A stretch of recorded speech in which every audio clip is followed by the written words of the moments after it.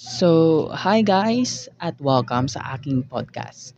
At sa episode na ito ay pag-uusapan natin kung papaano nga ba tayo magiging positibo sa ating buhay.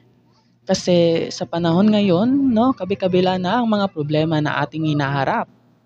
Mapapera man, relasyon man o hanap buhay, may pag-asa pa kaya tayo para maging positibo? Kung ang sagot mo ay oo, tama, sapagkat may mga bagay pa rin na nakapagbibigay sa atin ng rason para maging positibo ang ating isipan, no? Tandaan na ang pagiging positibo ay hindi lamang nakapagbibigay ng kasiyahan sa bawat isa sa atin, kundi nakapagbibigay rin ito ng sigla at daan, no? Upang umunlad sa ating buhay. Ngunit, paano nga ba maging positibo?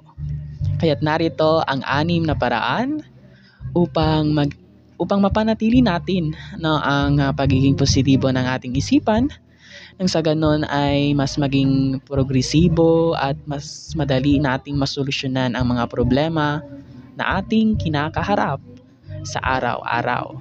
Una na riyan ay pumili ng mga bagay na positibo na maaari nating isagawa sa bawat araw. Pagkagising natin, bago tayo bumangon, magmuni-muni muna tayo ng mga 1 minuto. Ito ay nakakatulong upang mapag-isipan o mapagdesisyonan ng mga bagay na ating isasagawa sa buong araw. No, sa ganitong paraan, mas nagiging produktibo ang ating araw dahil nakatuon lamang tayo sa direksyon kung saan lamang nakapokus ang ating isipan o ang ating mga gagawin, no? At nagiging produktibo ang ating araw dahil dito. At dahil dyan, no, nagkakaroon din tayo ng motibasyon sa ating mga ginagawa. No, at dahil dyan, nagiging produktibo ang araw natin. Ang pangalawa ay ang pagharap sa takot. No, tama. Sapagkat ang pagharap sa takot, tulad ng mga pagkakamali, ang isa sa mga dahilan kung bakit di tayo umuusad. At kapag di natin maharap, hindi tayo makakaalis sa ating kalagayan. Dahil dito, mas nagiging negatibo ang ating isipan. Kung kaya ay huwag nating pakinggan ang mga negatibong sinasabi ng ating kapwa. Dapat ay sundin natin ang nasa puso, no? Nararapat na magdesisyon tayo ng may tapang na harapin ang ating takot. Sa paraang ito ay nagiging madali ang pag-unlad sa buhay at nararapat na labanan ang takot at isipin na maaabot ang iyong pangarap. Ang pangatlong paraan upang maging positibo sa buhay ay huwag magreklamo, no? Talaga namang di natin masusolusyonan ang problema kung tayo ay laging nagrereklamo lamang. Tandaan na kaya nating solusyonan ang mga problema sa iba't ibang uri ng paraan.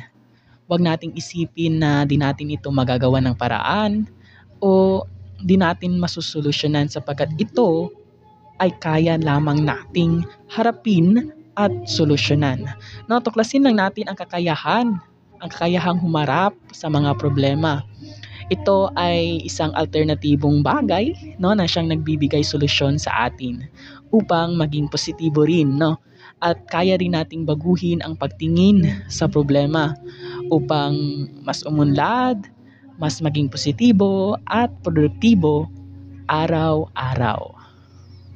Ang ikaapat ay ang paglayo sa mga taong reklamador, no?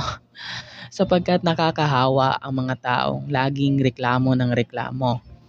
Kung kaya hanggang maaga pa, lumayo muna sa kanila. Sapagkat wala naman silang magandang maitutulong, no? Tandaan na maging matalino sa pagpili ng tao o di naman kaya grupo na ating pakikisamahan. Ang ikalima naman ay magsalita ng may tiwala. Ito ay una nang napatunayan, no, ng mga eksperto na ang tamang pagdala sa ating sarili ay lubhang may magandang naidudulot at may magandang epekto sa tao. Tandaan na laging tumayo at maglakad ng matuwid sapagkat magkakaroon tayo ng confidence, no, sa pakikipag-usap. Kung kaya, maaari nitong ma-attract, no, ang mga positibong tao at mga oportunidad sa buhay. At panghuli naman ay maging masayahin. No, ayon sa iba, ang mga komedyante ay mahahaba raw ang buhay sapagkat nagagawa nilang maging masaya kahit pa sila ay may pinagdadaanan sa buhay. Napaka-epektibo ang pagiging masayahin tuwing tayo ay may tinatamasang paghihirap. No, kaya subukan nating manood ng mga pelikula na nakakatawa o kaya naman ay subukan nating makipag-usap sa kaibigan na kayang pagaanin, no, ang ating pakiramdam. Talaga namang ang pagkakaroon ng positibong buhay ay nakapagbibigay sa atin ng magandang pakiramdam, no, kahit pa may pinagdadaanan tayo ay nagagawa pa rin nating magpatuloy sa hamon ng buhay. At sana ay may natutunan kayo mula sa podcast episode na ito.